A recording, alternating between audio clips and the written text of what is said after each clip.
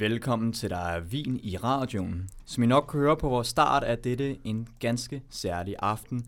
Vi har nemlig Frankrig special. Vi skal til det flotte land i syd. Vi skal til landet, hvor flere kejsere har været fra, og storslåede revolutioner er startet. Mit navn er Vincent Heim, og jeg er jo som normalt jeres vært, sammen med min trofaste Frankrig kender, vinkender og så mange andre ord, man kunne prøve på ham. Rasmus Blok, velkommen til dig.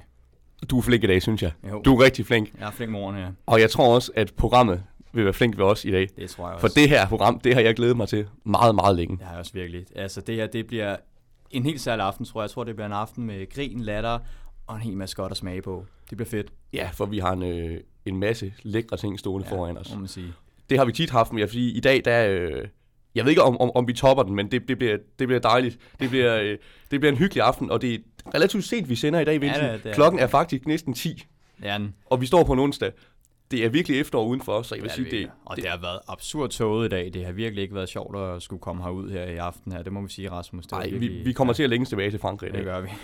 og vi længes ikke tilbage alene, for vi har en gæst med. Ja. Og vi har fundet en gæst, som har været i Frankrig i sommers. Og det her, det er en gæst, som er ude tit og tager billeder til bryllupper. Det må være syret. Det kan vi høre lidt om. Det er en mand, som er rigtig glad for ting fra 80'erne og 90'erne. Og så er det en mand, som har anlagt sig et utroligt flot overskæg, som jeg faktisk næsten vil sige, jeg er en lille bitte smule misundelig på. Sebastian Stokkebo, velkommen til.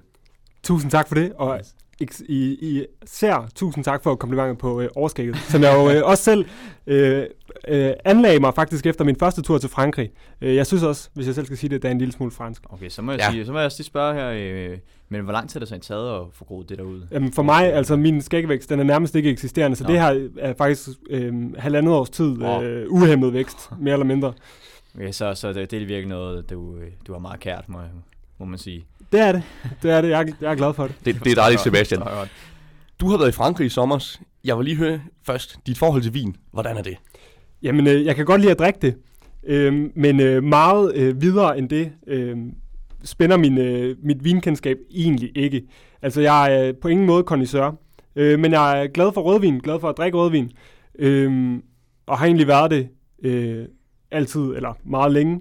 Men i sommer fik jeg faktisk lidt en åbenbaring på vinfronten, da jeg var i Provence, som også nu omtalt, og for første gang sådan rigtig smagt rosévin. Jeg havde nok ikke rigtig givet det en chance inden, men jeg må sige, at det har taget mig med storm. Rosé, det kan noget, og det har vi også oplevet før her i programmet, Vincent. Altså det her med, at nu er vi 3 mænd. Der er lidt sådan en konsensus i samfundet om, 3 mænd, de skal altså ikke stå og drikke rosé sammen. Nej, men det bryder vi lidt med i aften. Ja, også fordi vi har også gjort det andre gange, hvor vi også må sige, at vi har virkelig prøvet nogle af de vine der, som kunne være gode. Så kan det godt være, at man er mand, og man har visse billeder af, hvilken form for vin vi skal drikke, men nogle gange bliver man så også nødt til at prøve det der, og så egentlig bare drikke det, som også smager godt. Især i sådan forhold til sådan en varm sommer, vi havde her i sommer. Altså, så må man jo tage det, der smager godt. Det må man. Yes. Og jeg synes egentlig bare, at vi skal kaste os ud i det. Yeah. Vi er huløst ærlige her i programmet, og siger, hvad vi mener om tingene. Jeg har taget noget med, og jeg har faktisk ikke været nede og købe det i dag, for jeg har købt det tilbage i august måned. Jeg har nemlig også været i Frankrig i sommer, Sebastian. Og vi har længe snakket om, at vi skulle lave et program, Vincent, hvor vi ligesom kunne fortælle om Frankrig, og hvor jeg kunne fortælle om mine oplevelser med Frankrig, du kunne fortælle om dine oplevelser med Frankrig. Og det kan vi. Og jeg har været vingård i Frankrig i sommer. Jeg har faktisk været på flere, og det har været i Alsace. Og jeg har taget en rødvin med, som jeg kan lige så godt sige det, jeg har jo smagt på den, så jeg ved godt, hvordan den smager. Og jeg synes, den er god, og det vil jeg også håbe, I synes, den er. Alsace, det er sådan et lidt sjovt sted. Ved I, hvor det er? Nej, det ved jeg faktisk ikke. Nej, vi er helt oppe i Nordøst-Frankrig. Lige på grænsen til Tyskland. Og Alsace, det er en region, som faktisk skiftevis har været tysk og fransk gennem mange, mange år. Den blev tysk i 1871, hvor man havde en krig. Og så blev den blev fransk igen, faktisk først i 1919, efter Første Verdenskrig. Og det er en lidt sjov region, fordi det her med, at den både er fransk og tysk, gør, at det bliver lidt blandet. Den her vin har jeg købt i Blienswiller. Det vil man jo udenbart ikke tro af i Frankrig. Men det er det. Og det giver også en lidt sjov arkitektur og mange andre ting. Så Alsace, det kan noget. Og jeg synes, vi kan smage på Alsace. Jeg synes egentlig bare, jeg vil åbne lige så stille. Og så vil jeg egentlig gerne høre, mens jeg åbner, jeres forhold til fransk vin. Skal jeg starte ud? Ja, altså mit forhold til fransk vin. Nu må jeg jo starte med at sige, at jeg har faktisk aldrig nogensinde været i Frankrig. Det ved jeg ikke, om man kommer bag på dig, Rasmus. Nu er jeg lidt skuffet. Ja, det ved jeg godt. Det tænker jeg nok, det vil være. Men det har jeg faktisk aldrig nogensinde været. Men fransk vin for mig, det kan noget, og det er ikke kun på grund af smagen. Det er også selv måske bare selve tanken omkring Frankrig. Altså det her syn, man har på, hvad Frankrig er, og deres byer. De har jo byernes by, vi alle sammen kender, ikke? Altså, og der har jeg også en stor drøm en dag om at komme til, ikke? Altså, mit forhold til vin spænder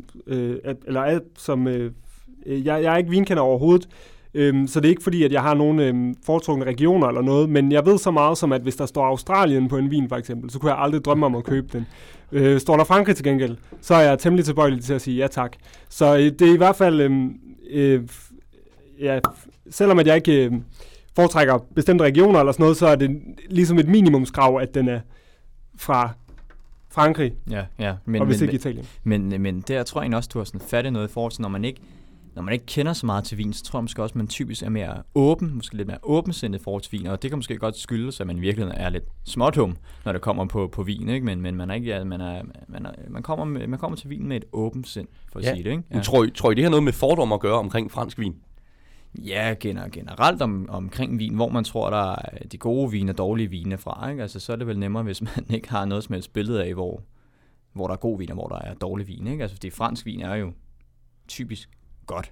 Ja, altså fransk vin er jo, det kunne jeg stå og snakke længere om, det er jo ligesom la crème de la crème, kan man sige, inden for vin.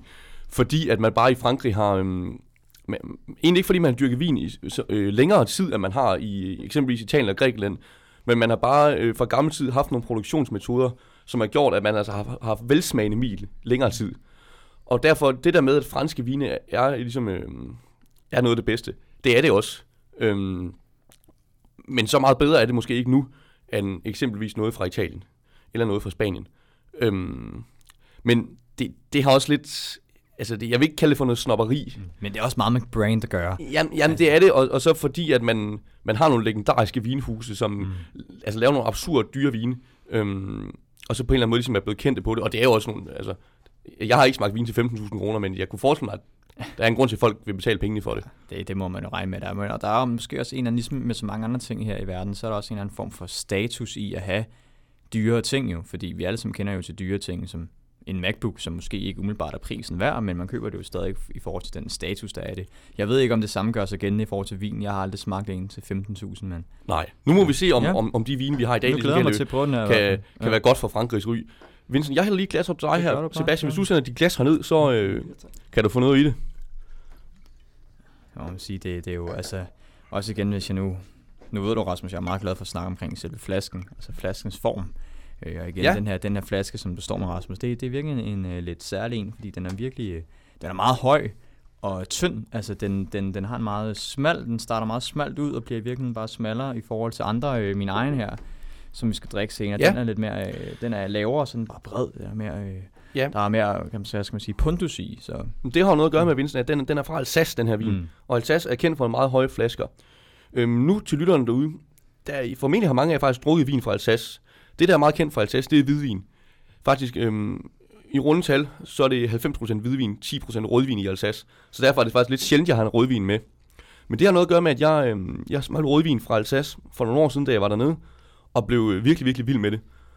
Og man kan ikke købe det herhjemme, rigtig. Jeg har søgt med lys og lygte, og jeg har aldrig nogensinde fundet en rødvin fra Alsace herhjemme. Så skal du i hvert fald ind på nogle virkelig dybe afkroger ind sådan noget. Så sådan en synes jeg, I skulle have lov at smage. Og så fordi, at rødvin fra Alsace, det er kun Pinot Noir nærmest, man dyrker. Det er den drue, vi har haft med før programmet, der er mest hårdfør. Så derfor, Alsace er også ret langt mod nord. Så derfor er ligesom den drue, man kan dyrke der. Og det er en lidt besværlig drue at dyrke. Høsten går lidt lettere i vasken, end det gør med andre druer. Men til gengæld er resultatet altså også hamrende godt, når at man så får et godt resultat hjem. Og det må vi se, om vi har fået her. Det bliver virkelig spændende. Nu vil jeg sige, nu prøvede jeg lige at stikke min store næse ned i den her før, og jeg vil sige, at den er altså... For mig så lugter den lidt af gær, altså af at den er gæret, eller bare i virkeligheden måske bare gær med en lidt sødlig, sådan, en eller anden form for sødlig dunst. Ja, er du enig i det, Sebastian? Altså min lugtesans er faktisk virkelig hæmmet af 7 års rygning, så jeg kan faktisk næsten ikke lugte noget, og det kan jeg aldrig. Men den smule, jeg kan lugte, er Jamen, jeg tror, jeg vil give Vincents ret. Jeg synes, den er at jeg lugter en gæret sødme på en eller anden måde. Ja, ja altså jeg vil... Det er også nogle flotte ord, når man sætter dem sammen. Gæret sødme, det kunne man godt skrive i digt over. Men jeg synes, det er ikke sådan en tung sådan blommeduft, eller sådan noget, det kan være fra en spansk vin. Den er meget, meget let, og den er heller ikke, hvad skal man sige, mørkrød. Det ligner ikke blod, vi står og drikker. Det gør det er det ikke. Den er sådan, og også lige når lyset kommer igennem, så kan du faktisk se helt igennem. Den er måske lidt, men skal vi ikke bare prøve Skal vi ikke smage på den? Skål, og lad os komme i gang med smagningen her. Yes. skål.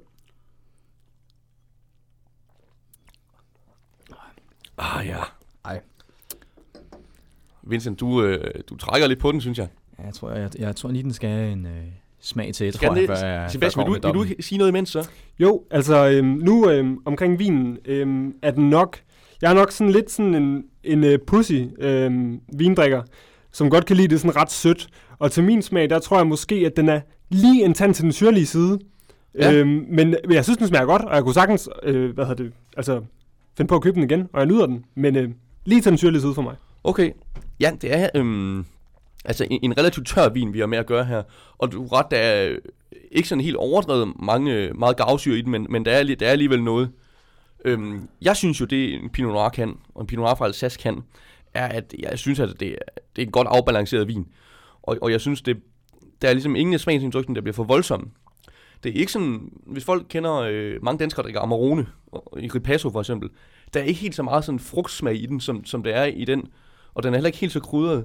Men altså, normalt så betegner man en Pinot Noir som let og elegant vin. Er I med mig på den? Ja. Altså jeg må virkelig sige, jeg havde virkelig ikke, da jeg først duftede til den her vin her, så havde jeg virkelig ikke regnet med den her smag, jeg efterfølgende kunne smage. Altså første tår var ganske enkelt frygtelig, men det er første tår ofte, synes jeg. Og så det var også derfor, jeg lige sagde, at jeg lige skulle prøve den her igen, og så synes jeg egentlig, at umiddelbart faktisk, ja, den smager godt, men jeg synes også, som du også siger, at den er stærk. Er det syrlig? Og jeg kan ikke helt se, hvad jeg skulle drikke den her til, fordi jeg tror simpelthen også, jeg føler, at den er for syrlig i forhold til, hvis jeg skulle spise mad til. Det skulle i hvert fald ikke være dansk mad med brun sovs og sådan noget. Det kan man godt sige. Altså, men den er ikke dårlig.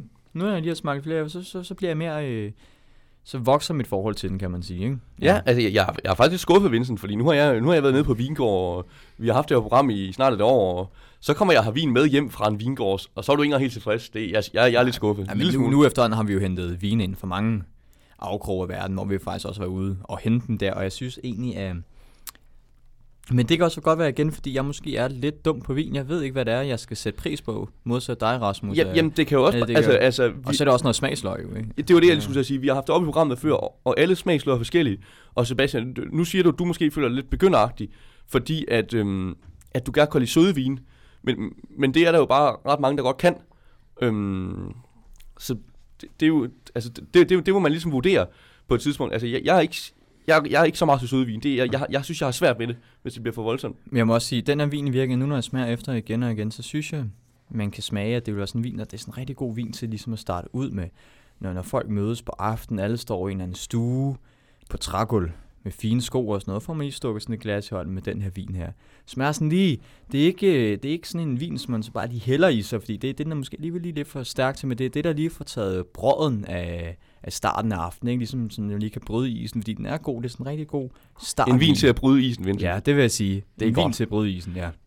Nu, Sebastian, du snakker om det der med de søde vine. Er det noget, du går efter nede i supermarkedet, når du er dernede?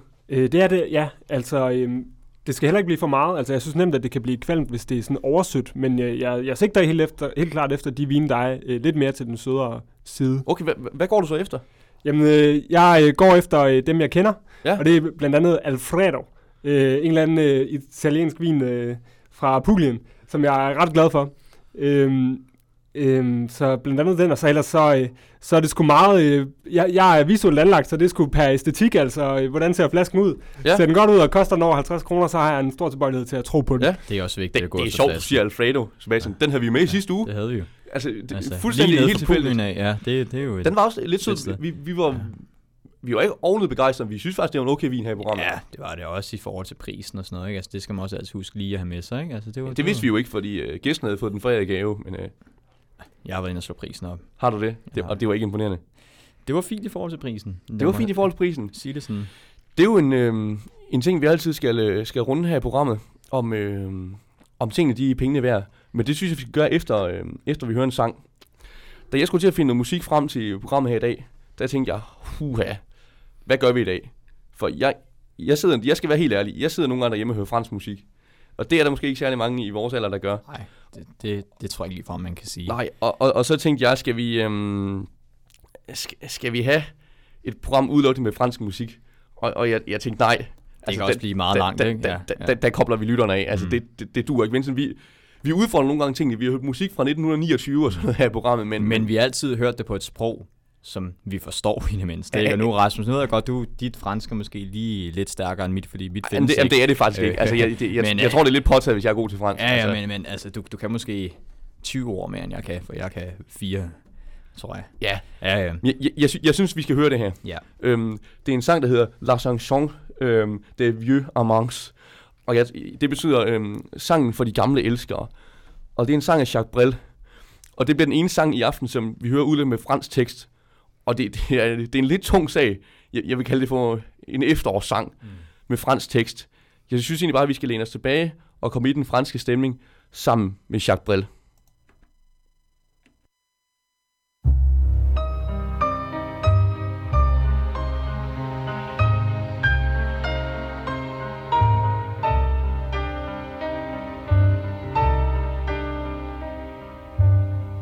Bien sûr, nous eûmes des orages. 20 ans d'amour, c'est l'amour folle. 1000 fois tu pris ton bagage. 1000 fois je pris mon envol. Et chaque meuble se souvient dans cette chambre sans berceau des éclats des vieilles tempêtes. Plus rien ne ressemblait à rien. Tu avais perdu le goût de l'eau et moi celui de la conquête. Mais mon amour, mon doux, mon tendre, mon merveilleux amour, de l'aube claire jusqu'à la fin du jour, je t'aime encore, tu sais, je t'aime.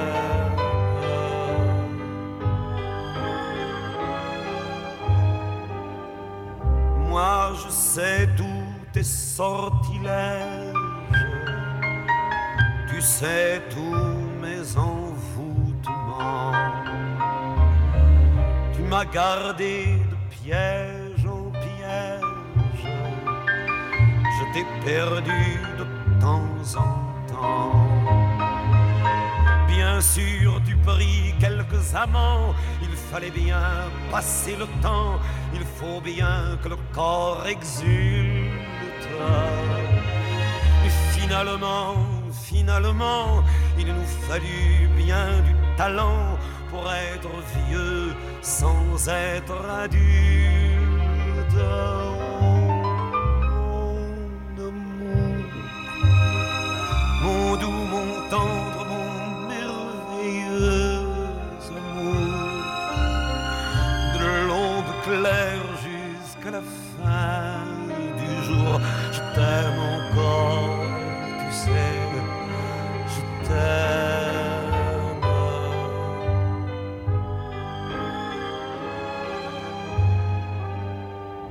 Et plus le temps nous fait cortège, et plus le temps nous fait tourment. Mais n'est-ce pas le pire piège que vivre en paix pour des amants? Bien sûr tu pleures un peu moins tôt, je me déchire un peu plus tard, nous protégeons moins nos mystères. On laisse moins faire le hasard, on se méfie du fil de l'eau, mais c'est toujours la tendre guerre. Oh mon amour, mon doux, mon tendre, mon merveilleux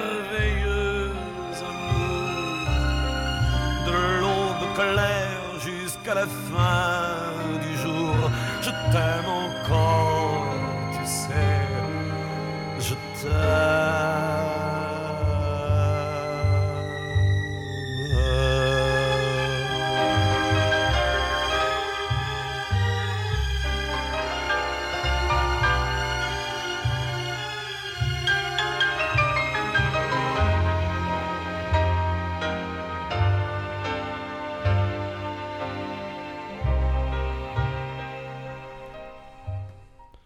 Det her, det var Jacques Brel med La chanson de vieux amants.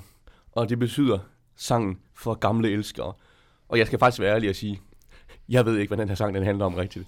Men jeg har en forestilling om, at det er ham her, Jacques Brel. Han var en mand med meget appetit på livet. Men jeg tror også, han har fået nogle slag i livet. Og det kan man høre i den her sang. Så jeg synes, der er virkelig, virkelig meget nerve i den. Jamen ikke bare nerve, men jeg som også siger, både smerte, glæde og kærlighed i den her sang i stemmen. Altså typisk fransk, også bare med titlen der, som du siger, jeg må sige, gamle elsker, gammel kærlighed. Det minder mig igen lidt om hele tanken omkring Frankrig og franskhed, det meget frie samfund, altså det samfund, som ligesom rev sig løs og rev resten af Vesten ind i den her tid, hvor vi skulle oplyse os selv, rive os fra konger og herskere. Ikke? Jeg synes egentlig godt, man kan sige, at Frankrig det er et land, hvor der er meget på spil. Ja. Og det var der også i den her sang, og vi kommer måske ikke sådan fra bord her med pomp og pragt, men lidt efterårsstemning, og nu har vi ligesom fået noget fransk ind i ørerne, og nu er vi ligesom klar til at tale om Frankrig. En fin stamme. Det er også igen, altså Frankrig er et, på mange måder er det altid et land, som er gået forrest. Det er ligesom, altså der er mange ting, der er startet i Frankrig, ikke? Altså, og der er mange ting, som ligesom rent faktisk endte med et lykkes på grund af Frankrig, ikke? Altså på grund af, at man i Frankrig ligesom har hjulpet. Ja, og USA kan vi bare tage, ikke? Og altså. det skal vi snakke meget mere om. Ja. Men først skal vi snakke om den her vin. Er den pengene værd? Vi har altid gættet konkurrence her i programmet. Og Sebastian, Vincent har faktisk ramt plet på kroner og øre. Jeg mener, det var sidst, vi havde gættet konkurrence. Ja, det var det. Så du er op mod en hård mand. Jeg synes, I skal gætte. Hvad tror I, den her vin, den har kostet? Jeg har selv hævet den med hjem, og det er prisen på vingården, vi er ude efter. Okay, så vi skal ikke tage den i... Skal vi stadig tage den i danske kroner? Ja. Ja, okay. Vil du starte, eller skal jeg lægge ud? Jeg synes, gæsten starter. Okay. Så kan jeg altid se, hvad jeg skal veje op imod. Ja, altså jeg vil starte med at sige, at i tråd med dig, så voksede den faktisk også på mig, og jeg kunne tydeligt fornemme det der, du taler om med, at de her vine, de ikke stak for langt i nogle retninger. Altså det var egentlig sådan ret afdæmpet, eller afrundet på en eller anden måde. Men når det så er sagt, at jeg skal give et bud på pris, så tror jeg vil sige 80 kroner per flaske. Ganske ukvalificeret gæt. Der er budt 80 kroner. Nu vil jeg også gerne lige høre, Rasmus, altså er det fordi, altså har du købt en større pakke de her hjem? Jeg købte 6 flasker på gården. 6 flasker, okay. Så har du fået et lille slag ned i og jeg købte også 6 flasker museerne Cremant, de altså samtidig. Så. Men han var en hård forhandler, så der var faktisk ikke noget afslag i prisen. Okay, jamen så de der 80 der, det lyder så som noget, jeg godt selv kunne have lyst til at gætte på, men nu bliver jeg så nødt til lige at sige, så siger jeg sgu i danske kroner 79,95. Jamen, jeg vil faktisk kalde nu uafgjort så. Fordi altså, jeg mener, at den har kostet 11 euro. Og der er vi meget, meget tæt på 80 kroner. Sebastian, jeg er imponeret, og Vincent, jeg er imponeret. Altså, det er som om, I står nærmest og kan smage i munden. Det her, det er en 80'er. Jeg er imponeret, det må jeg sige. Så det er, den tror jeg, skal vi dele. Ja, altså, en uafgjort i dag, og det er så dejligt, når det er det. Det tror jeg aldrig nogensinde, vi har prøvet før. Det har vi ikke prøvet før. Der er ramt så tæt. Det er jo en dejlig måde at starte ud på. Nej, og alle venner. Og hvis jeg skal fortælle lidt om det, så altså Fernand Engel, det er... Jeg var på 2 vingårde, da jeg var i Alsace, for vi havde kun en dag, hvor vi var ude og kigge på vin. Så vi var på 2 vingårde, vi skulle også køre bil jo. Og Fernand Engel, det er et relativt stort sted faktisk. Det vil sige ret strømlignet. Det er sådan, hvis I kan forestille jer sådan en ret stor villa egentlig bare, hvor man så har hans navn på. Og så kommer man ind, og så har han faktisk sådan en helt smagelokale, hvor der måske er plads til 50 mennesker og så videre. Og det var ikke ham selv, der stod der. Så man kan sige stort strømlignet sted, og han producerer forholdsvis mange flasker, kunne jeg forestille mig. Det er noget familieting siden 1949, så de har prøvet det, og det er skideflot. Og det ligger i Rorsvier, hvis der var nogen, der skulle være interesseret. Men lidt i kontrast til det, så var jeg også en vingård, eller vinhus, kan man kalde det, som Spitz og Fils i Bliensviller. Og det var et helt andet sted. Det var sådan en lille bitte familieforetagende, hvor vi stod og snakkede med konen der i 1,5 time eller sådan noget. Og jeg tror, der smagte vi var tæt på at komme over og smage 10 vine. Og det jeg synes virkelig, altså det kan altså noget, når man står og kan smage Pinot Noir med faderlagring, uden faderlagring og så videre. Alt det, man kan læse sig så meget om vin. Der får man det virkelig i smagslønner. Det er virkelig et privilegium at prøve. Det er det altså. Altså, vi skal også komme til nu her, altså til, når alt kommer til alt, skal vi også snakke omkring, altså Rasmus, er den her vin egentlig pengene værd? Fan af en engelsk vin. Jeg har stået og talt ham op nu. Nu ved jeg ikke, hvem der skal starte med, om du vil, Sebastian, eller du startede før. Altså, jeg kan også godt tage den og komme med den hårde dom her, i forhold til, om den er pengene værd. Nu vil jeg sige, som vi også startede ud med at sige, så var det en vin her lidt, som ligesom voksede på mig, ikke? Altså, den startede virkelig skidt ud. Det var næsten som at få et slag i hovedet, synes jeg, den startede ud med. Men hvad er det nu, man siger? Dem, som man elsker, dem tugter man, ikke? Så, ja, det vil jeg sige. Det, altså, et citat af kronprinsen her i programmet, det kan vi godt lide. Og ham kan vi godt lide at bringe ind en gang med, især også hans far, papa. Men 80 kroner, cirka deromkring, det vil jeg sige, er pengene værd. Det er jeg ikke i tvivl om, det synes jeg. Du er ikke i tvivl, Sebastian?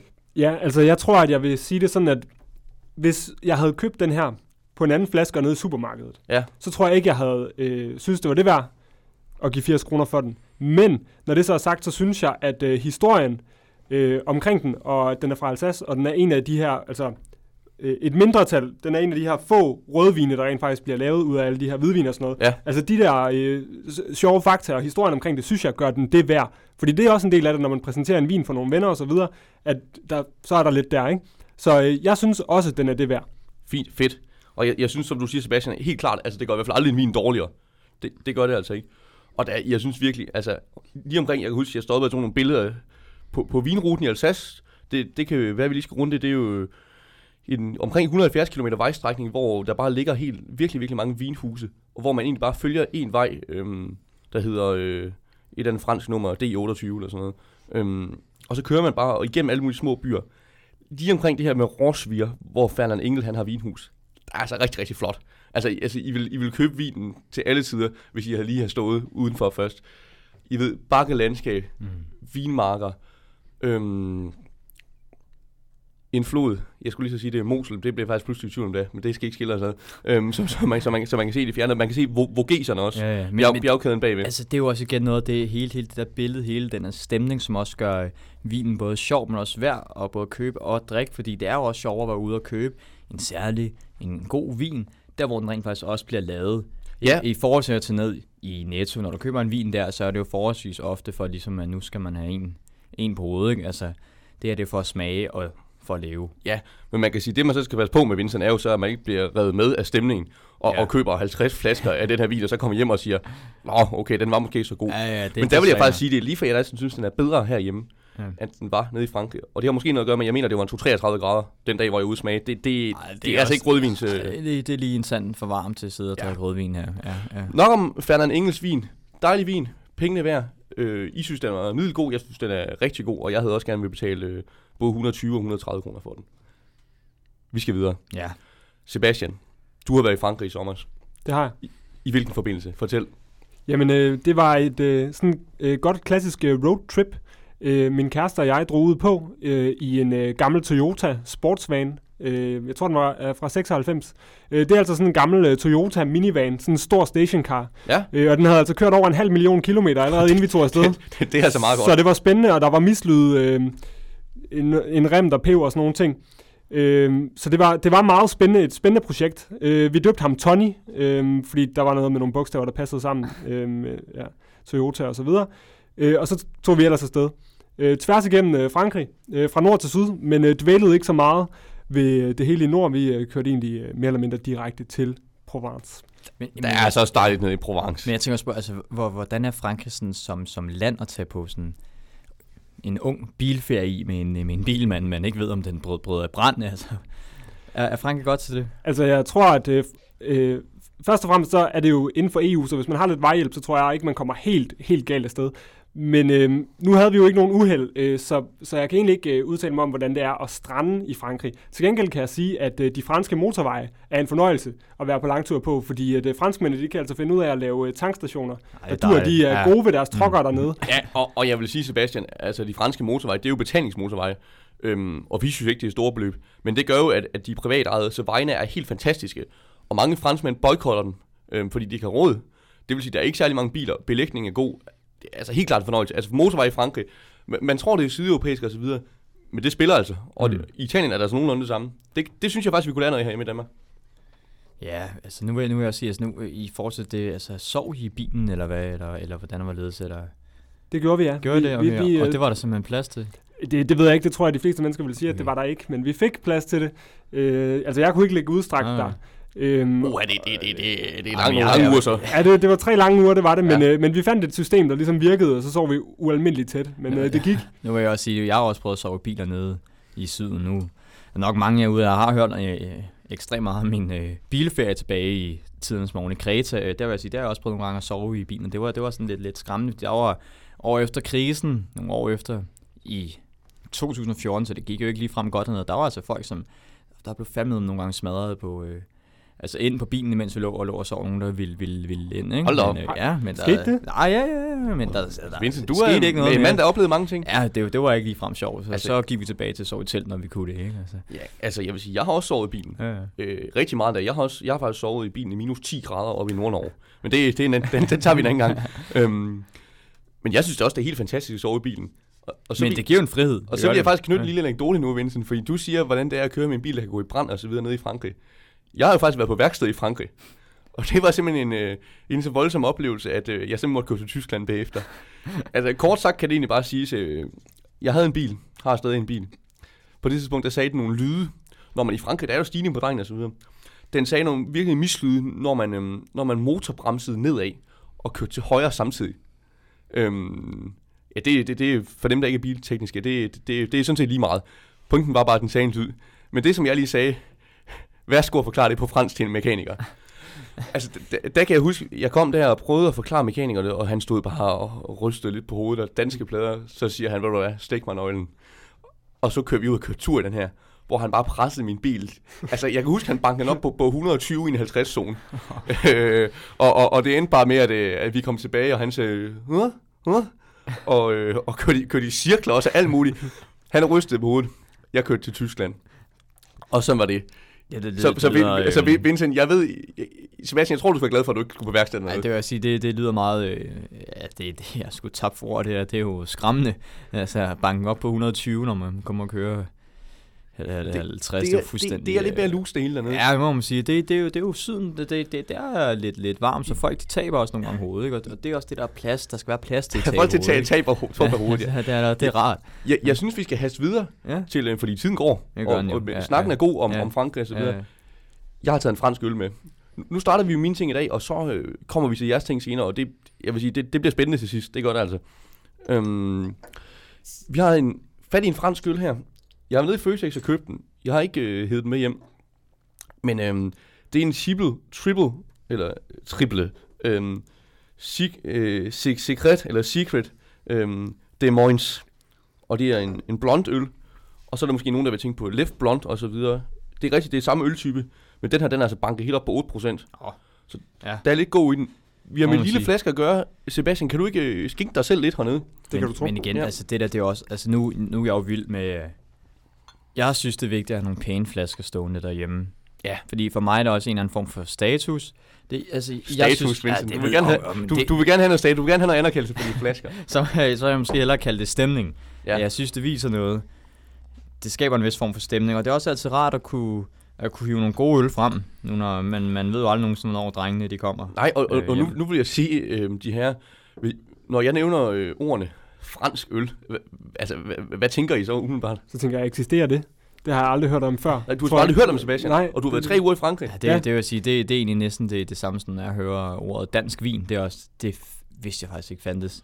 Jeg tror aldrig nogensinde, jeg har drukket en fransk øl, så det bliver spændende. Men jeg kan se, at Rasmus Brock, nu kigger jeg lige lidt, hvad der står på den. Der står, den har simpelthen vundet for verdens bedste øl.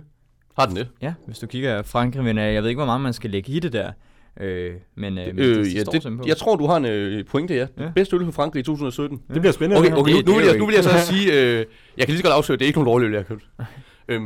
Jeg synes egentlig, skal vi ikke bare smage på det? Det er en øl, der kommer fra Nordfrankrig, op fra Lille. Så det er smagen af Nordfrankrig her. Vi er meget i Nordfrankrig i dag, må man sige. Men det er også dejligt. Skål.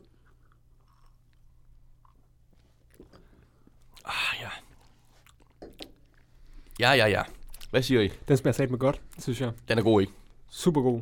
Den er god, men det er ikke det, jeg tænker, når jeg tænker Nordfrankrig. Jeg synes, den er lidt frugtet i smagen. Smager lidt af aprikos. På en eller anden måde. Du tænker aprikos, Vincent? Ja, jeg ved ikke hvorfor. Aprikos sodavand. Det kan godt være, det er mig, der er fuldstændig tabt på hovedet.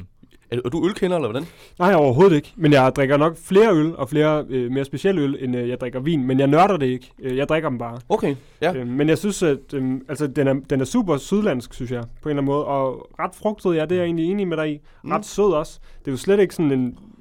det er ikke noget, man typisk vil finde herhjemme. Nej, men det er også igen, det er ikke den smag, jeg regner med fra Nordfrankrig. Jeg tænker meget mere af syden. Jeg tror, jeg skulle have tænkt Malaga, spanske strande, hyggeligt. Det synes jeg alligevel. Jeg er faktisk dybt uenig med jer. For det her, det er faktisk det er en fransk øl, men den er brygget sådan på belgisk metode.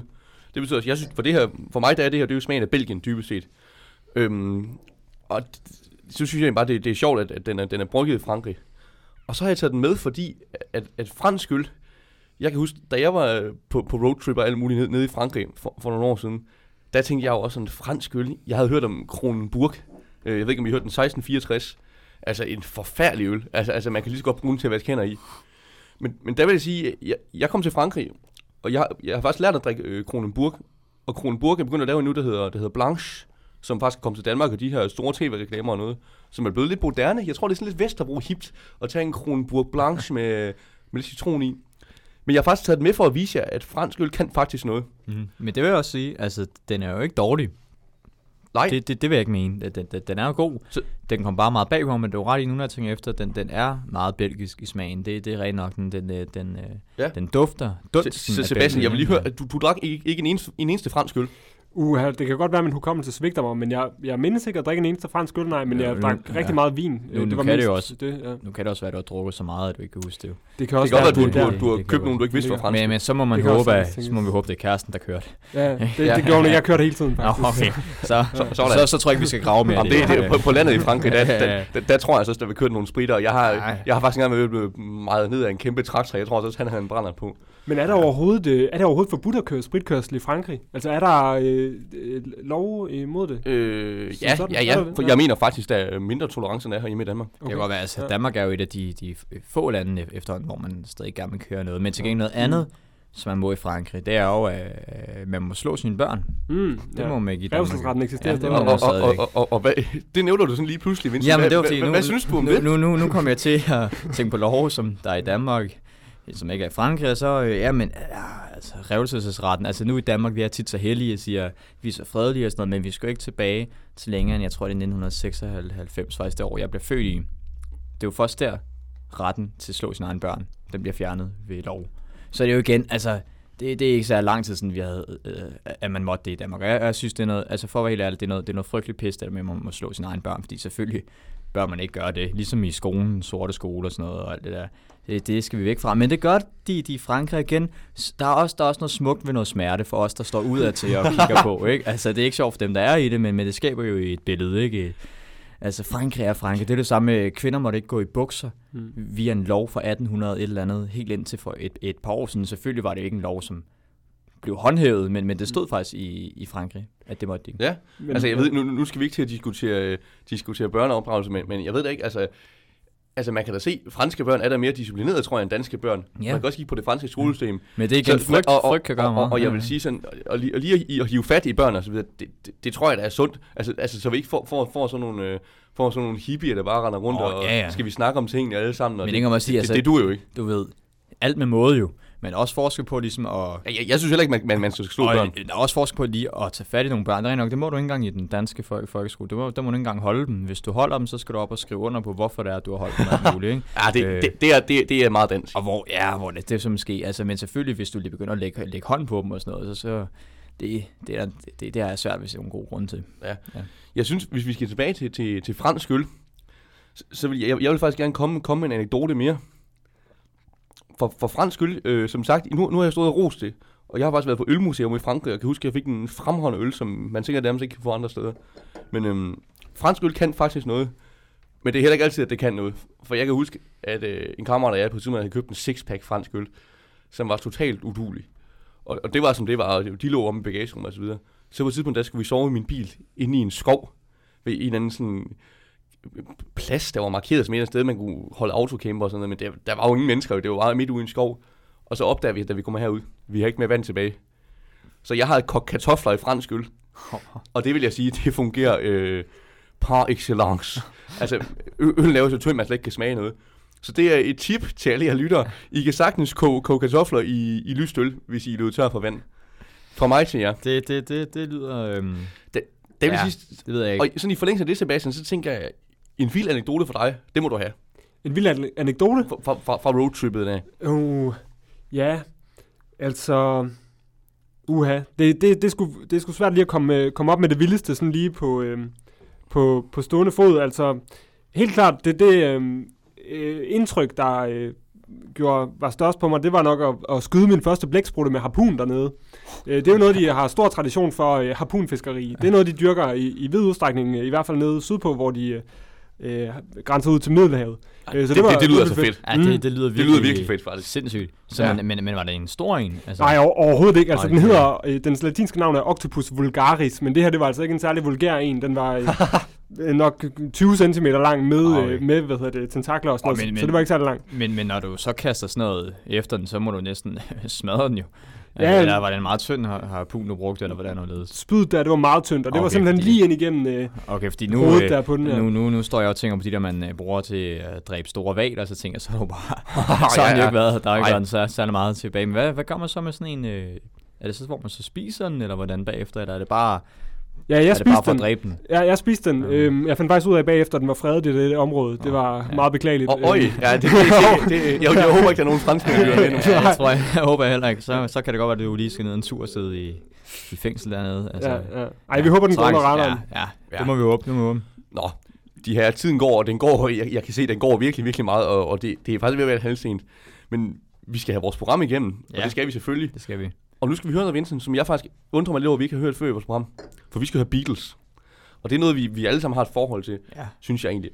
Og grunden til, at vi skal høre netop den her sang, det er faktisk fordi, at teksten, den er sådan næsten halvt på fransk. Okay, det er egentlig faktisk ikke, de har lavet. Nej. Jeg er lidt i tvivl, om I kender den. Jeg synes, det er et af Beatles allerfedeste sange. Fordi det er også sådan, den er akkordrundgangen er næsten så lidt jazzagtig. Jeg synes egentlig bare, at vi skal nyde det franske sprog igen. Her kommer Beatles med Michelle.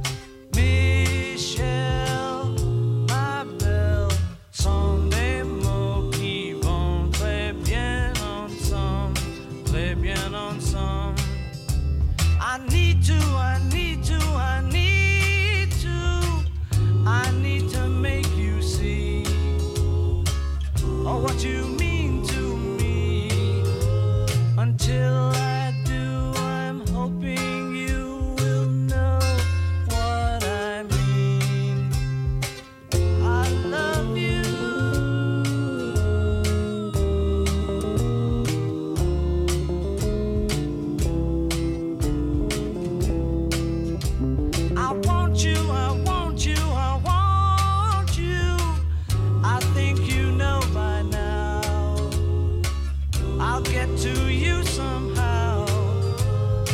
Michelle, I do, I'm telling you, so you'll understand. Michelle, ma belle, sont des mots qui vont très bien ensemble. And I will say the only words I know that you'll understand, my Michelle.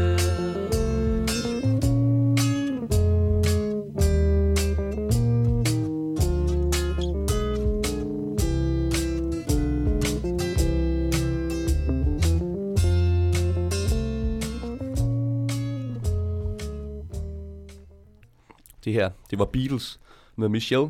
Et nummer fra 1966. Og de her... Jeg tror ikke, der er særlig mange mennesker, der ikke sådan har et forhold til Beatles, og ikke på en eller anden måde kan lide dem. Hvad synes I om det her nummer? Dejligt nummer. Kender ikke særlig meget til Beatles i det hele taget, men dejligt nummer. Ja. Synes jeg. Jeg vil sige, Sebastian, altså, det er heller ikke, fordi jeg er sådan en Beatles-fanatiker. Det er der mange, der er. Og jeg synes, man skal passe på, at man ikke sådan overvurderer deres betydning i musikhistorien. Det synes jeg, mange har tendens til. Men alt andet lige, de har lavet nogle gode numre, hvor altså, melodierne, de spiller bare. Ja. Er det ikke rigtigt? Nu vil jeg sige, jamen jeg er jo temmelig stor fan af Beatles, vil jeg sige. Men jeg er jo også ret i Rasmus Bloch. Det er ikke, fordi man skal gøre dem til en form for helgener. For det er meget af den form for status, de har fået senere hen. Det er jo også med, at der var desværre 2 af dem, der var med i Beatles, som jo døde tidligt. Ja. John Lennon, skudt i hovedet. Og så George Harrison, som døde af kræft efter han. Ja, men det var jo først i 2004 eller sådan noget. I 1. Ja. I 1? Ja. Men han blev stukket hjem i sit eget hjem. Ja, først. Det var en ret vild historie, faktisk. Det var sådan vildt. Men den her sang er virkelig, den er ikke særlig typisk Beatles. Nej, overhovedet ikke. Fordi at det er som om, at Beatles er tit sådan noget, så det kører meget sådan op og ned, så er der ligesom gang i den, og så går det lidt mere lige ud, og så kører det op og ned igen. Her er det meget sådan... altså, de har selvfølgelig lavet triste sange, men selv deres triste sange indeholder meget. Der er alligevel meget skiften på en anden måde, lidt op og ned, det bliver revet med, synes jeg, på en måde. Den er meget sådan... er meget rolig. Ja, altså. Ja, man kan sige på en måde, der er jo det gamle Beatles, som vi var kendte på det der She Loves You, yeah, yeah. Og så er der en periode, det der Sgt. Pepper-album, som er rigtig kendt, som er ret syret med Lucy in the Sky with Diamonds. Det var også fordi, de begyndte at tage, jeg ved ikke... Ja, hvor man kan sige, det her, det er lidt midt imellem det hele. Men det er også noget, det der er så fedt ved Beatles, synes jeg. Det er det der med, at de er cirka sammen som band i 10 år, fra 1960 til 1970. De var selvfølgelig også sammen før det, men man lærer først for alvor at kende dem i 1960.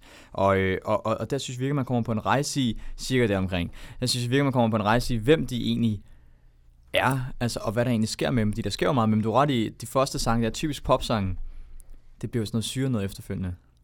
Det gør det lidt. Ja, det gør det. Men det her lækker nummer, og så synes jeg, at en lille service i nummeret er jo faktisk, at det, de synger på fransk, er det samme, som det, de synger på engelsk. Så der man kan faktisk lære fransk ved at høre den her sang. Så det kan man sidde og fifle lidt med. Vi skal videre. Og vi skal videre til et lille hængeparti, vi har fra før. For den her øl, vi drak her, den var vi alle sammen rigtig begejstrede for. Jeg synes, vi skal gætte konkurrence igen, fordi det er sgu så sjovt, for at sige det lige ud. Den her øl, I kan få lov at kigge lidt på den. Vi har at gøre med en lille øl, hvis jeg skal beskrive det, mens de her står og tænker. En meget lille øl, 33 centiliter, i en...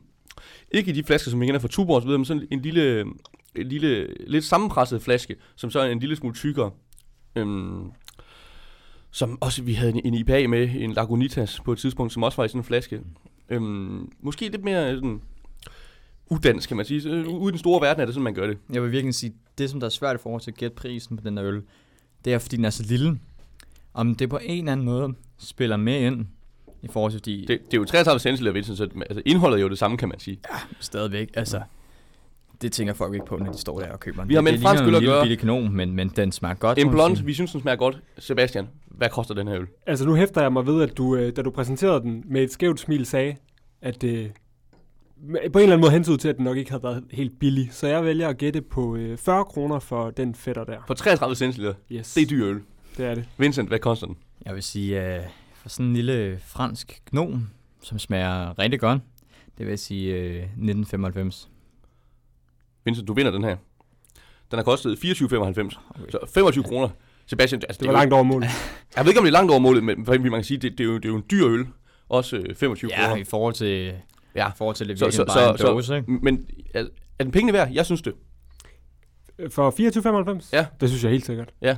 Vincent? Ja, det vil jeg også sige. Det vil jeg faktisk også sige i dag. Jeg er en glad mand i dag, så ja, det er den. Det er godt, og man kan sige, man godt bruge en anbefaling, klar faktisk en anbefaling til lytterne, og vi lægger altid billeder op af det, vi drikker bagefter, så også, så må man ikke I skal storme ned i Føtex, fordi jeg tror ikke, de har så mange af dem. Nej, og så er den jo ligesom vinderen af bedste franske øl 2017, som jeg startede med at nævne. Det skal man også lige hæfte sig ved. Og man kan sige, vinder af bedste franske øl i vores program, der er så også kun én. Men sådan er det. Men sådan er det. Videre. Sebastian, jeg synes, Provence, du har dræbt en blæksprut og så videre. Kan du ikke fortælle om Provence? Jeg har været der, Vincent, du har ikke været der. Lytterne har formentlig heller ikke været der. Prøv at beskrive Provence mor, hvis du kan det. Ja, jamen altså, man kunne tydeligt se skiftet i sådan, altså terræn og natur og sådan noget. Altså, når vi kørte jo lige fra nord og så stik syd igennem hele Frankrig, og man kunne se, hvordan det blev stadig mere kuperet, men også hvordan at det blev mere og mere sådan klippeagtigt underlaget fra dybe skove og sådan noget i Midt-Frankrig til sådan mere sådan meget middelhavsagtigt landskab nede ved Provence der. Mange bjerge, mange små snodede veje. Vejene blev smallere, og trafikken blev vildere. Man kunne tydeligt mærke, at man gik fra det mere sådan, velfriserede, sofistikerede Frankrig til det lidt mere vildere, eller til det lidt mere vilde Frankrig. Rå Frankrig måske. Ja. Helt klart, helt klart. Ja, og man kan sige, at Provence, Sebastian, det skifter også farve. Altså det hele bliver sådan en lille smule mere gul og rødt, altså i bevoksningen, beplantningen. Ja. Og så synes jeg noget, som jeg holder rigtig meget af, generelt ved Sydeuropa, men som også er i Provence, det er de her farvede huse. De er fantastiske. Den der farvepalet, de har i både Italien og Frankrig, jeg ved ikke, hvad den er. Altså. Nej, men det er sådan nogle, kan man kalde det for pastelfarver? Ja, jeg tror, det er pastelfarver meget, og så den der terracotta-farve, den der brunrøde, gule, mærkelige farve, de tit bruger til deres skodder og sådan noget. Fantastisk, og de er jo vildt gode til sådan noget hverdagsæstetik generelt, men i særdeleshed til at kombinere farverne på deres huse, altså at man ikke finder af lækre farvekombinationer på facader og skodder, det er sindssygt flot. Ja, der går noget ud af det, der er noget på spil. Og jeg synes, Sebastian, det vil jo ikke fungere nede på Odense Havn, det vil jo se forfærdeligt ud. Men jeg synes virkelig, det fungerer dernede. Det synes jeg altså godt. Men igen, altså det er også bare noget, som jeg virkelig gør mig vred, når jeg kigger på Danmark nu her til dags. Det er, når man ser nogle af alle de nye huse og bygninger, der bliver bygget, hvordan man kan bygge så mange forskellige huse og bygninger i samme farve. Nede ved havnen, hvor jeg bor her i byen, det er det hele blevet opført i hvidt. Der er selvfølgelig et par grå huse, og det er jo også selvfølgelig, fordi det er jo ligesom egnet til folk, der læser. Det skal være studiebolig, det skal være billigt, men så man laver noget, som ikke bliver pænt, aldrig nogensinde kommer til at blive pænt. Det ser selvfølgelig nyt og frisk ud, men det er jo grimt, der er ingen charme. Hvorfor ikke lige poste lidt flere penge i det, og så gøre noget, som også er pænt om 40 år? Ja, jeg skulle lige så sige det, Vincent. Ja. Man kan tænke det sådan, er det flot om 40 år? Ja. Og der tror jeg, mange af de ting, vi bygger lige i øjeblikket, der kommer vi til at stå og tænke, nej, det er godt nok kedeligt, og det kan godt nok ingenting. Hvor stadig, når vi er inde i de ældre dele af byerne her i Danmark, så ser du huse, som stadigvæk er flotte. De er bygget i 1920'erne, 1910'erne, nogen før, nogen efter, og det står stadig flot. Det har stadig sin charme, ikke? Det er pengene værd. Det er vigtigt med æstetik, og det er vigtigt med at drikke. Virkelig. Vi haster videre. Ja. Vincent, du har taget noget med, og du har, kan jeg se, ramt den samme drue, som jeg har. Ja. Vil du ikke fortælle om den vin, du har købt? Jeg har købt en vin igen her, også fra Frankrig, fordi nu er det ligesom i dag, vi har Frankrig Special, og som du sødt nævnte derfor, Rasmus, så har jeg ramt den samme drue som dig. Nu skal jeg se, om mit fransk er lige så godt som dit, det er det muligvis ikke, men det er en, Pinot Noir, og det er en øl, eller det er en rødvin, som er fra Bourgogne, en af de, må jeg så sige, det er jo for en af de lidt bedre vinsteder i Frankrig, så det kan ikke være helt dårligt, tænker jeg, ikke? Den her rødvin, altså nu er jeg inde og læse lidt om den. Jeg var faktisk lige nede og slå lidt op om det, for at prøve at blive klog på den, og der står ikke meget. Men jeg var inde og læse lidt, hvad folk de skrev til den, og der var en, der skrev, levede op til det, jeg regnede med. Smagte tyndt. så der følger mig lige... Der blev jeg ikke helt glad, fordi jeg tænker, det kunne godt... jeg håber, de som folk har skrevet lidt pænere om den. Men jeg ser meget frem til at prøve den. Jamen, hvis du den er meget ny, hvis du åbner den, så kan jeg fortælle lidt om den imens. Det kan du bare. For jeg vil sige, jeg er faktisk lidt bange nu. Fordi, Vincent, du har købt en Bourgogne Pinot Noir, som er nogle af de bedste vine i verden. Det er nogen, som folk altså, vil betale mange tusind kroner for. Jeg skal lige se, om jeg kan få men du har jo købt det med skruelåg, kan jeg se. Ja, og det der er nogle alarmklokker, der går i gang der. Ja. Og her i programmet, Sebastian, det ved jeg ikke, om du ved, men i de første mange programmer, der lavede vi nærmest en guide til at kunne finde den gode vin. Og der har vi også haft snakket om skruelåg. Og Vincent, vi kommer frem til en ting, for jeg er meget konservativ. Jeg synes, skruelåg, det er no-go. Og jeg synes, man kan se det sådan her, at hvis man er stolt af den vin, man har lavet, så kommer man bare ikke skruelåg på den. Og det er rigtigt, det er dyrt at komme kork på, og den kan gå kork i flasken og så videre. Eller gå prop i flasken. Men hvis man er stolt af sin vin, så gør man det bare ikke. Og jeg vil sige, en fransk mand i Bourgogne, en vinbonde, der har kommet skruelåg på sin Pinot Noir, herr Vincent. Og så vinens navn her, der hedder... Jean-Marie. Ja, det er Jean-Marie Garnier, ham kan vi så ringe til at være gale bagefter. Men så står der så, Sélection du Sommelier, det er navnet på vinen. Ja. En sommelier er jo faktisk, jeg tror faktisk næsten det er en uddannelse, hvor man kan uddanne sig inden for vin, til ligesom at kunne på en restaurant guide folk gennem vinens verden. Og kalde det for sådan en Sélection du Sommelier, skruelåg. Jeg synes også, det lugter lidt, at den ikke har været så dyr, men nu kan vi prøve at gætte prisen bagefter. Nej, men jeg vil sige sådan, altså det er jo, der er jo en charme ved en fransk vinbund, der fuldstændig har tabt hovedet. Ja. Og laver sådan her. Jeg vil også sige, men du har ret, Rasmus, altså charme rører meget, når man ligesom glemmer den der korkprop og kommer til at proppe ind. Ja, altså hvis skruer på, men det er jo... Hvis nu er det hård ved dig. Ja, men det er jo, altså lige nu, Rasmus, skal du også tænke på mit liv, hvilken situation jeg står i. Jeg står her med jer 2 gævefyre, vi drikker noget vin, og vi skal cykle hjem. Så vil jeg jo gerne kunne proppe låg på og komme hjem og kunne drikke videre. Så jeg har jo tænkt... det er godt tænkt. Det er det. Ja. Ikke? Men muligvis, nu er jeg selv meget spændt på at smage den her, fordi altså, det er jo ikke... Jeg vil sige, Rasmus, du har haft mere held med at have de gode sager med. Jeg har muligvis nogle gange, men det er også nogle gange godt. Jamen, jeg synes, Vincent, du har...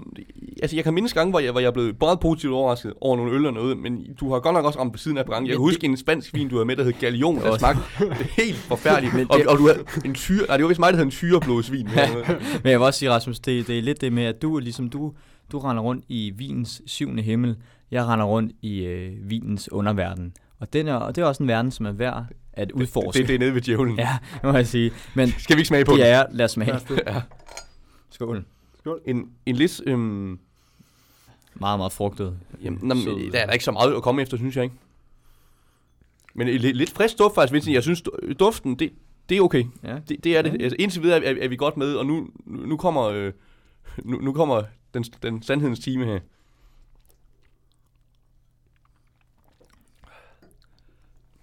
Ja. Frostetår er aldrig god, skal vi huske. Sebastian, du står og trækker lidt på det, synes jeg derovre. Ja, det gør jeg vist. Altså, det er sådan en her, der er god efter en sixpack. Altså, så kan man gå frem, og så kører det. Der er smagsløgene ligesom bedøvet, men når man sådan skal stå og smage lidt på det og sådan noget, så er jeg ikke lutter begejstret. Nej. Hvorfor ikke? Hvad er der galt med den? Jamen, det var det der med den der syre-sødme-balance igen, tror jeg. Det er ligesom den, jeg altid kommer til at navigere ud fra på en eller anden måde. Og der synes jeg nok, at den her, den er meget syrlig. Og det kun er den vej, det ligesom går. Her vil jeg faktisk gerne sige noget, for jeg føler lidt, at jeg kan smage den forskel i pris, som der er på den vin, du havde med, Rasmus, og så den her halvfrygtige vin, jeg selv har med. Fordi jeg synes grundlæggende egentlig, de smager meget ens, men jeg vil sige til gengæld, så den syrlighed, der er i min vin, synes jeg styrer fuldkommen over, hvor det hele er meget mere tilpas, vil jeg sige, i den vin, du havde med her før, Rasmus. Yep. Her passer alt er fint matchet i forhold til det styrkeforhold mellem sødme og syrlighed. Jeg synes, det smager meget det samme i min, men syren går helt amok. Ja, man kan sige, vi taler tit om balanceret. Jeg siger tit, at vin er afbalanceret. Og det er sikkert et udtryk, hvor folk sidder og tænker, hvad foregår der her? Men det er faktisk ret vigtigt, det er ret essentielt, for vi har vine med til 1000 kroner her i programmet, Vincent. Hvor vi kan bare stå og sige, at det er perfekt afbalanceret. Ja, det kan man godt smage. Og min vin, den er fint afbalanceret. Hvorimod, som du siger, det her, jeg står også og smagte lidt på den. Altså, selve frugtsmagen er sådan lidt, det er sådan lidt som om, der er kommet noget pap, der har været noget pap nede i dit glas og ligger der i en time, og så er der nogen, der tager op igen. Og så tænker man, okay, det var måske ikke en så god smag. Og så kommer der altså bare en eftersmag, som en slange, der nærmest hugger med noget syre. Jeg vil også sige, altså, jeg står her for sådan en lille bitte smule ondt i maven. Og det er da ikke så rart, når man står og drikker vin, men ja, det... Altså Vincent, det er jo ikke... Altså, jeg glæder mig til at høre, hvad du har betalt for den, fordi jeg synes... Altså hvis jeg sad derhjemme hverdagsaften, så kunne jeg sagtens drikke den her. Og så ville jeg bare sidde og tænke, nej, jeg har det godt, jeg sidder og drikker vin. Uden måske sådan at nyde rigtig smagen af vinen, men bare du ved... Bare det med som Sebastian, hvis du havde siddet nede på en eller anden campingplads i 30 graders varme nede i Frankrig, så spænder den jo fint nok, den her. Det kunne sagtens have gået, det er helt sikkert. Men altså, jeg tror, at... Jeg tror ikke, at jeg ville få den der jeg hygger mig, jeg sidder og drikker vin følelse, i hvert fald lige med det samme. Der var lige nogle grænser, der skulle overvindes først, og nogle smagsløg, der skulle bedøves. Som du siger, hvis man har drukket en sixpack inden, så kører det. Ja, så kunne man sagtens drikke. Og så behøver man heller ikke bekymre sig om at åbne med prop, kan man sige. Jeg synes faktisk, Vincent, for vi lige kan tale lidt videre om vinen, så synes jeg, vi skal gætte, hvad den koster. Ja. Men I prøver Sebastian, bare nu har jeg nok afsløret, at vi ikke er så højt op. Ja, men det kan selvfølgelig være, at Vincent han har spændt hele sin månedsløn. Det ved man aldrig. Altså, jeg fik en indskydelse, der sagde 24,95. Ej, det kan man ikke få på grund af Pinot Noir for. Den har kostet... Kan man ikke? Ej, så er det godt nok på tilbud i hvert fald. Det er skruelåget, der giver mig discount-associationer, tror jeg. Men omvendt... Du har sikkert været i Netto. Folk i Netto, den har ikke kun kostet 45, det har den ikke. Og du har sikkert tænkt, Vincent, at du har flottet dig. Ved du hvad, jeg tror faktisk, den er dyrere, end vi lige tror. Jeg tror 59,95. Jeg vil sige, jeg hverken føler, at jeg har, kan man sige, flottet mig, men jeg føler, at jeg har givet det, som vinen. Jeg er egentlig også selv ved siden af hver. Jeg har givet 49,95. Okay. Uden tilbud. Standardpris. Hverdagspris. Ja. En helt normal hverdagsaften. Så det passer godt sammen. Ja, nu ved jeg om vi lige skal sådan lige smage lidt, og lige sige, altså om den så egentlig er det er værd. Jeg synes faktisk, det er okay. Fordi generelt, det man kan... Altså, så, som jeg siger, jeg køber aldrig en vin til 35 kroner. Så betaler hellere en 50-60 kroner. Og det, jeg kunne godt have lige frugt, den var lidt billigere, den her. Men det der er ved det er, de helt billige vin, det er jo, de smager jo forfærdeligt. Altså, det er rødvin, men det er... Jeg ved ikke, det er nogle overskudstruer og ting og sager, hvad de har lavet dernede i Sydafrika og Spanien. Det ved jeg ikke. Og det er simpelthen deres fødder, de har stået deroppe. Ja, men den her, den går sagtens drikkes. Det blev vi også enige om før. Så jeg synes... Jeg vil faktisk give den et flueben. Den er pengene værd, synes jeg. Jeg synes ikke helt, den er pengene værd. Jeg synes ikke, at vi er langt fra, men jeg vil ikke være super tilfreds med mit køb, hvis jeg havde lagt 50 kroner for den. Men jeg tror også igen, det kommer meget an på, når i forhold til at snakke omkring, om den er pengene værd, det kommer meget an på den aften, man skal bruge vinen i. Jeg vil sige, hvis det her, det var mig og 5 gutter, jeg skulle til et eller andet fest, og jeg gerne lige ville sidde måske lige med drengene først og snakke lidt og hygge mig lidt, så synes jeg, den er pengene værd. Men selvfølgelig, hvis jeg skulle ud og flotte mig og komme med god vin til svigerfar, eller hvem det nu er, så er man godt nok gået galt. Så vil jeg sige, der kan man virkelig få hårdt i postkassen. Ja, det kan man virkelig, fordi det er hvad det er. Det lyder som, du taler erfaring derovre. Ej, det gør jeg ikke. Ej, så galt i byen ved jeg tror aldrig, jeg vil gå. Nej. Men Vincent, man kan sige, at der er jo et gammelt ordsprog, der hedder, køb aldrig billig fransk vin.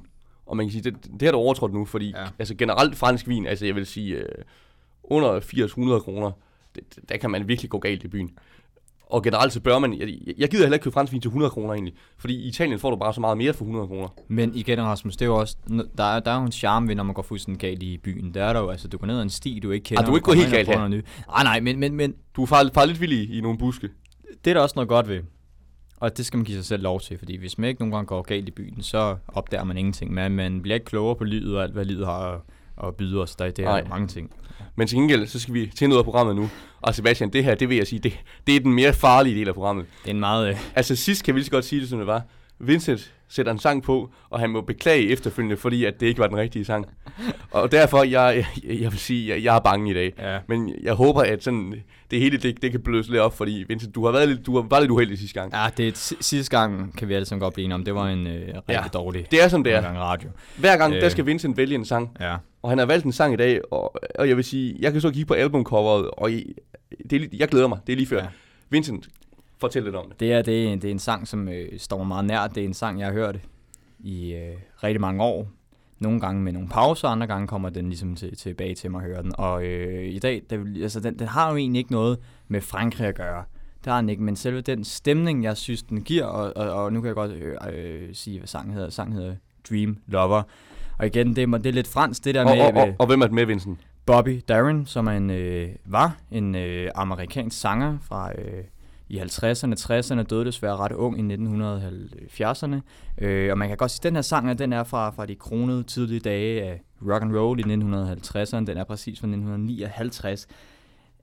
For i forhold til, hvis man ser den med dagens øjne, er det jo selvfølgelig ikke rock, det her. Men den her gang var det jo selvfølgelig rock, men hvis du hører den i dag, så er det jo nærmere sådan noget en blid popsang, en blid poprock, vil jeg egentlig kalde den, ikke? Men den kan noget, også fordi, at den har simpelthen, altså det er igen det, vi snakker om, Rasmus, den har noget ægthed, det er en ægte sang, der er lavet i one take, og det giver den bare noget charme, og den er så ung i det, og han var også ret ung her, da han lavede den her sang, og det kan man godt mærke på ham, fordi det handler om det der med simpelthen at tanke omkring at kunne få drømmekærligheden, ikke? Og det ved vi alle sammen godt, når man bliver lidt ældre og sådan noget, af alt det der drøm, det findes ikke. Den sidste ting, jeg vil sige til det er, at jeg engang siddet til en årsprøve i 2G, 4 timer. Den ene sang, jeg hørte, fordi man måtte jo ikke bruge alle mulige andre forskellige medier til at høre sange, så jeg kunne kun høre den her, for det var den eneste, jeg havde hentet ned. Så jeg hørte 4 timer af Bobby Darin med Dream Lover.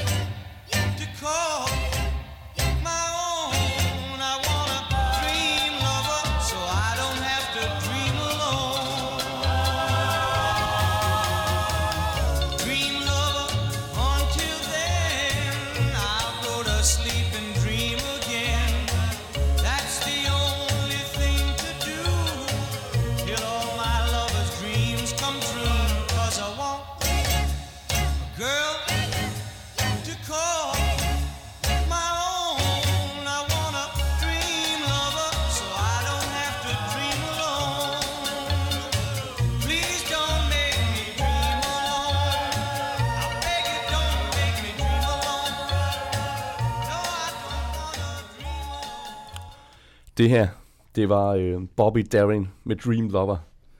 Fed sang. Vincent, jeg synes faktisk, det her, det er noget af det bedste, du rammer meget længe.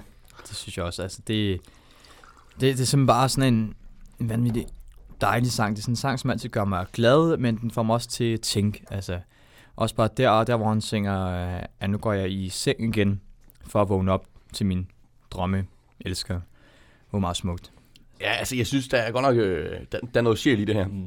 Og det er også det, vi så tit snakker om, at man kan ligesom... Det er det, vi snakker om, Vincent. Altså, nu talte vi om, hvordan det hele Danmark var ved at ramle sidste gang, og det var måske lidt dystert og så videre, men der var bare mere sjæl. Og dengang tingene var lavet i one take. Og det ved jeg også, Sebastian, du har en forkærlighed, altså for ting på 80'erne og 90'erne, som jeg sagde i introen. Var der ikke også mere passion, mere sjæl i det hele dengang? Det tror jeg helt sikkert, der var. Og jeg tror helt sikkert bare, at der var mere drive i alting. Jeg synes lidt, at en ting, der er symptomatisk for vores generation på en eller anden måde, er, at lige så snart tingene bliver belejlige for os, så siger vi fra. Så gider vi ikke. Det gjorde besætterne fandme ikke. Og det kom der noget kultur ud af på en eller anden måde. Så. Ja. Men det vil også ske ret i, det er meget, jeg føler, at vi har svært ved at fastholde ting igennem, hvad skal man sige, tykt og tyndt. Det bliver meget med, at vi er der på det sted, så længe det tjener os, ikke? Ja, og apropos kultur, så har vi jo faktisk et hængeparti lige fra starten, hvor vi har faktisk skuffet lytterne lidt måske. Vi fik jo sagt, Sebastian, at du er ude og tage billeder af så mange bryllupper. Kan du ikke prøve kort at beskrive, altså hvad går det ud på, og hvordan er det? Jamen, det går jo i sagens kerne ud på at prostituere sig selv til en eller anden Bridezillas fantasi om, hvordan hendes bryllup skal forløbe. Det er det, man gør. Det var vi indtil med for nok. Og så fastfryser man det, og sørger for, at hun kan putte det i en ramme, og lyve over for sig selv resten af sit liv om, hvor fantastisk den her dag var. Som i virkeligheden bare var en dag, ligesom alle andre. Jamen, det er lidt ekstra krydderi. Ja. Det er mit job, ja. Og nu er jeg selvfølgelig lige lidt... det var lige min galle over jobbet, der lige fik lov at se dagens lys der, fordi man kan godt blive lidt indebrændt, når man har med rigtig mange Bridezillas at gøre. Men det er mit job, og jeg synes faktisk også, det er ret fedt at få penge for at tage ud og lave flotte fotografier af folk, der så tilfældigvis er klædt i kjoler og hvidt og brudekjoler. Ja. Jeg tænker også, altså alle de der brude der, hvis de nu kunne høre med her i aften, de er vel ikke så glade for at blive kaldt for Bridezilla, eller hvad? Det er de nok ikke, og jeg håber da heller ikke, at de hører det her program. Og jeg synes jo heller ikke, jeg har mødt super mange søde brude, og det har de egentlig næsten alle sammen været. Det var også lidt i spøj, at jeg lige malede det meget kantet op. Men der er selvfølgelig måske mange tanker omkring den her dag her, i forhold til bare at tage og nyde dagen, hygge sig, og så alt det der andet der, det er jo rent nok, det er jo bare et billede, som virkelig dagen kan have været frygtelig, ikke? Altså, så har man et godt billede, ikke? Jo. Ja, altså, alting er jo et job. Der er jo også nogle slamsuger, for eksempel. Og så er der sådan en som Britta Nielsen, vi snakker om sidst. Det er jo også bare et job, ikke? Ja, det er også bare et job. Men hun tog så lige lidt ekstra med hjem fra arbejde. Det er meget godt ventet. Jeg synes, vi har Frankrig special. Ja. Og vi har talt lidt om Frankrig, sådan, hvad gør man, hvis man er på værksted dernede, og franske øl. Jeg synes, vi skal lige runde lidt flere ting omkring Frankrig. Især en ting, som går mig meget på sinde, og som jeg synes er et problem, hver gang man kommer til Frankrig, og kan være komisk her i Danmark. Det er det her med, at franskmænd, de insisterer på at tale fransk. Ja. Både når de er i Frankrig, det kan man sige, det er lidt ens eget problem. Men også når de for eksempel her i Danmark, altså kommer ind i supermarkedet og taler fransk. Altså, synes I ikke, det er fuldstændig latterligt? Det er ret forvirret. Det synes jeg godt nok også. Ja.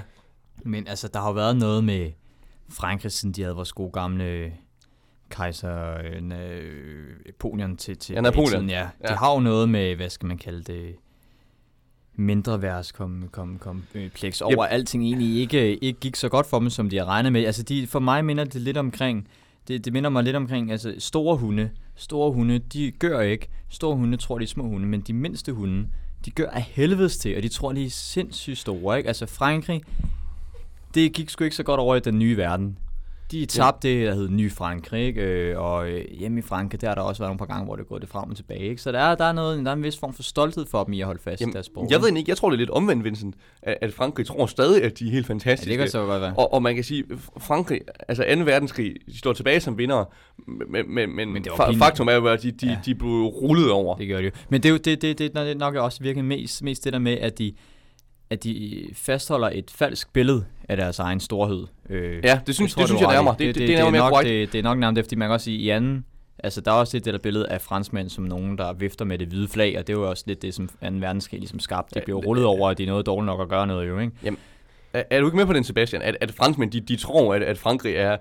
De tror, at fransk det er verdens største sprog, og Frankrig er verdens bedste land. Helt klart. Men jeg har faktisk også hørt en alternativ forklaring, som jeg ikke ved, hvor meget man skal lægge i, men det er noget med, og jeg ved ikke, jeg kan ikke helt præcis huske, hvor jeg hørte derhen, men at det er sådan noget med 95% af franskmændene, der hvert år holder ferie inden for Frankrigs grænser, og man kan jo egentlig også godt forstå det.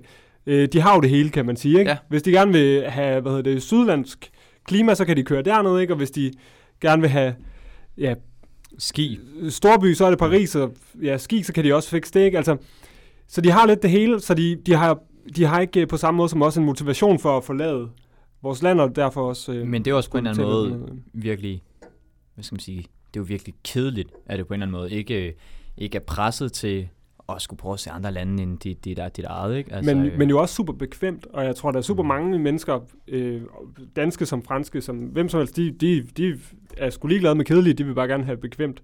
Det tror jeg helt sikkert. Så jeg tror også, at det har en rolle for, hvorfor at franskmænd, altså fordi de har det hele, og de kan holde sig inden for deres grænser, og så er det egentlig fint. Ja, og det der med, som du siger, Sebastian, at de selv holder ferie i Frankrig, det jeg er ret sikker på, det er rigtigt, det der. Og der kan man sige, altså, jeg var i Normandiet, det var egentlig der, jeg var på ferie, nu her i sommer. Det der med Alsace, det var kun lige et par dage, for lige at købe noget vin, og lige en enkelt dag i Paris, fordi det er en dejlig by, som du også kan vil tilvælge. Ja, meget gerne. Men der kan man sige, Normandiet, det er jo et helt andet sted end Provence. Normandiet, der, altså klimaet er virkelig omskifteligt. Vi var ikke så uheldige, men det kan godt regne en masse. Men der, altså, jeg har ude at se en masse Omaha Beach og så videre. Tingene fra krigen, det er det, man skal se i Normandiet. Men der synes jeg også bare ligesom, at man må ligesom læse sig tilbage og ligesom blive overvældet af, hvor stort Frankrig er. For det er noget, vi som lille land altså godt kan tænke. Men det er også bare, det har vi forholdt os til på en eller anden måde. Også bare hele tanken, jeg tror, det er meget fjern som dansker, der er et sted i ens land, som har været så vigtigt for verden, for vores samfund, for den vestlige verden, som der for eksempel er på den strand i Normandiet med D-dag og det hele andet. Sådan noget, det har vi jo ikke i Danmark. Vi har jo ikke et sted, hvor der er sket noget fuldstændig skelsættende, som har vendt fuldstændig op og ned på, hvordan den vestlige civilisation kunne være endt. Nej, men er du ikke enig, Sebastian? Jeg synes, det er vildt at tænke på Frankrig, når du står nede i Sydfrankrig, hvor stort Frankrig er for den. Det er fuldstændig sindssygt, og jeg ved ikke, hvor stort det proportionalt er i forhold til Tyskland, men det er lige før, det føles større. Det synes jeg også, kulturforskellene og klimaforskellene og sådan noget. Jeg føler, der er længere fra nord til syd i Frankrig, end der er fra nord til syd i Tyskland, et eller andet sted. Ja, jeg kan godt følge dig lidt. Men tiden går. Klokken, den er snart ved at være 11. Og Sebastian, du har taget noget med. Det har jeg. Og du har taget det med hele vejen nede fra Provence, yes. Ja.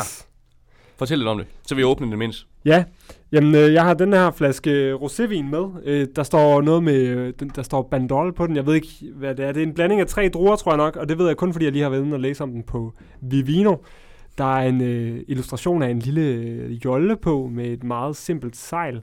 Og om den er god, det ved jeg overhovedet ikke. Jeg har kun Vivinos dom og læne mig op af, og den lyder på 3,9 stjerner ud af 5. Det er meget godt.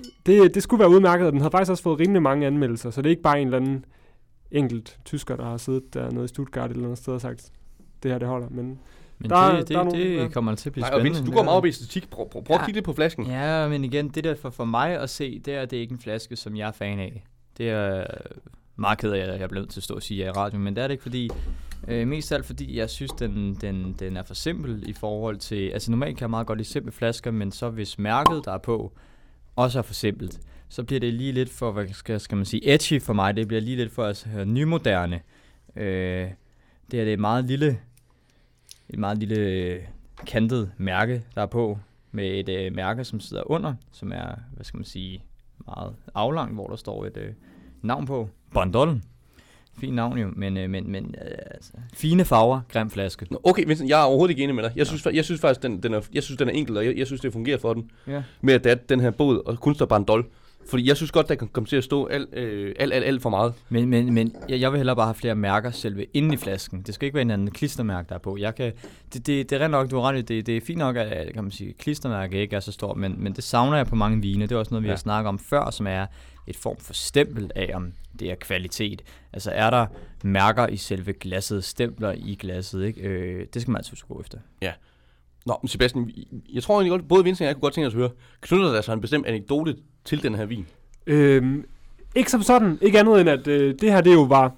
Jeg havde egentlig besluttet mig for, at jeg ikke skulle have noget med hjem, men, altså vin.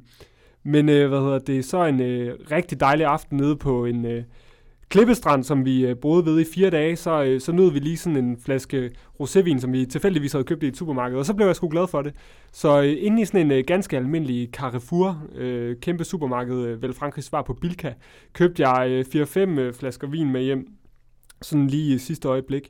Og det her, det er så en af dem. Jeg har drukket alle de andre, har været super tilfreds med alle de andre. Ja.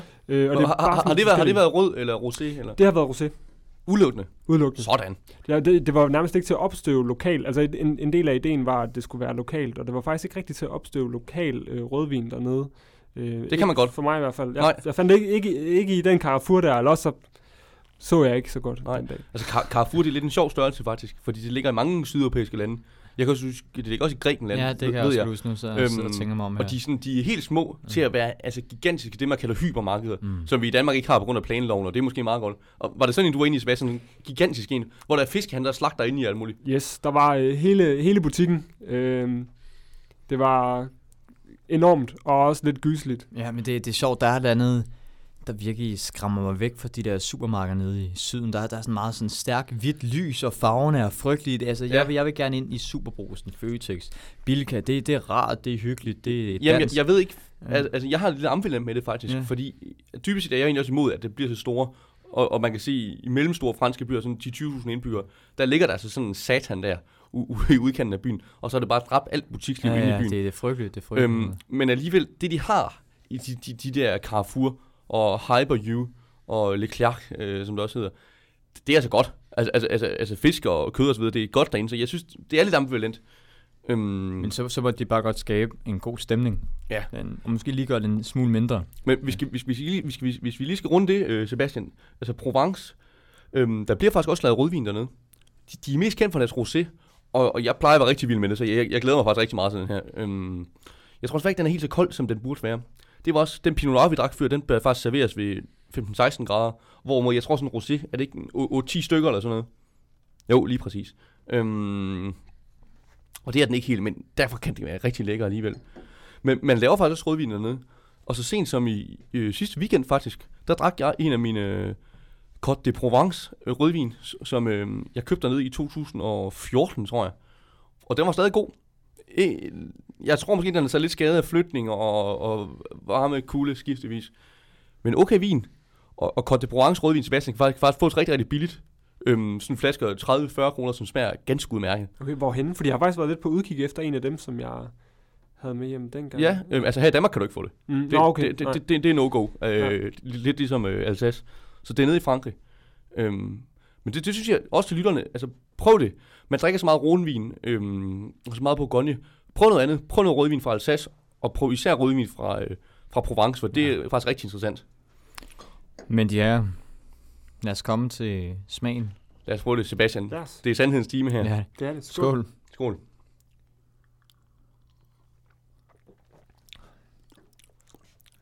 Ja.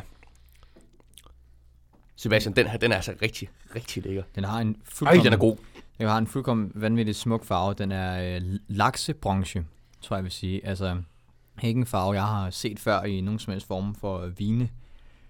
Altså, virkelig... En typisk faktisk rosé Provence vins farve. Ja, jamen, så er jeg simpelthen ikke... det er jo meget typisk. Jeg har simpelthen ikke drukket nok vin dernede fra. Men jeg vil stadig sige, i forhold til... Ja, jeg har ikke set en farve på den måde her før. Det ved jeg ikke, om du har før du havde købt den, Sebastian. De havde faktisk lidt varierende farver. Der var en enkelt, der så ud som den der. Der var også nogen, der var lidt tyndere og sådan noget. Eller, lidt tyndere i farven. Selvom den her, den skulle man jo også mene var til den tynde side i farven. Den er meget klar. Men de lå alle sammen der omkring, men varierede lidt. Men jeg er bare Sebastian, jeg får lyst til at spørge, har du selv smagt den her, inden du købte den i supermarkedet? Nej, det har jeg ikke. Er du ikke positivt overrasket? Det må jeg sige. Jo, det er virkelig. Og jeg tror da, at det er... Jeg har været glad for alle de vine, jeg havde med dernede fra, men jeg er da tilbøjelig til at sige, at det her det nok er den bedste af dem. Nu er det meget tragisk, at der ikke var skruelåg på din, så sådan, at du kunne tage den med hjem og drikke med lidt tricks, der kan man godt komme prop i. Ja, det kan man godt, men så skal den også snart drikkes jo. Ja. Men uanset hvad skal det jeg synes, den har en lidt strejf af hyldebær med duften. Og så synes jeg, at der er hvis vi prøver at smage igen, så synes jeg, at jeg kunne smage noget jordbær, for nu kan vi lige prøve igen. Jeg siger, noget af det, som der er det gode ved den her, det er, hvis man virkelig strækker den, altså som i virkelig strækker den, så kunne du godt drikke den her hver dag til frokost, og så bare sige, at det er meget stærk saft jo. Det er lige for. Men så er man nok også ude noget møg med. Det kunne man jo gøre. Men jeg synes også, det man skal passe på med rosévin, det er, om de bliver for søde. Det er sådan, at det kan mange kvinder godt lide. Vi mænd har lidt sværere ved det. Jeg synes, den er perfekt sød, for den har en lille smule sødme, uden det bliver for voldsomt. Men den sparker også. Den giver lige sådan en lille smølfespark. Virkelig lækkert spark, synes jeg. Så det igen, altså, den er... Alle dens forhold står i perfekt i forhold til hinanden. Altså, de er virkelig i balance. Jeg synes faktisk lidt, det smager som, kan I forestille vindruer, som ikke er helt modne, som er en lille smule hårdere, hvor de har... sådan syre, hvor de den sparker gennem smag. Jeg tror, det er den vin i dag, vi har smagt, altså der er mest smag i, sådan rent objektivt set. Men det igen, det var sket ret. Det er sådan en vindrue, som ikke er helt moden, men alligevel lige sådan, altså det der med... Jamen, også så kommer der noget sødme ind samtidig. Men også bare det der, når du tager biden af den, at du lige kan mærke, hvordan det knækker og smækker.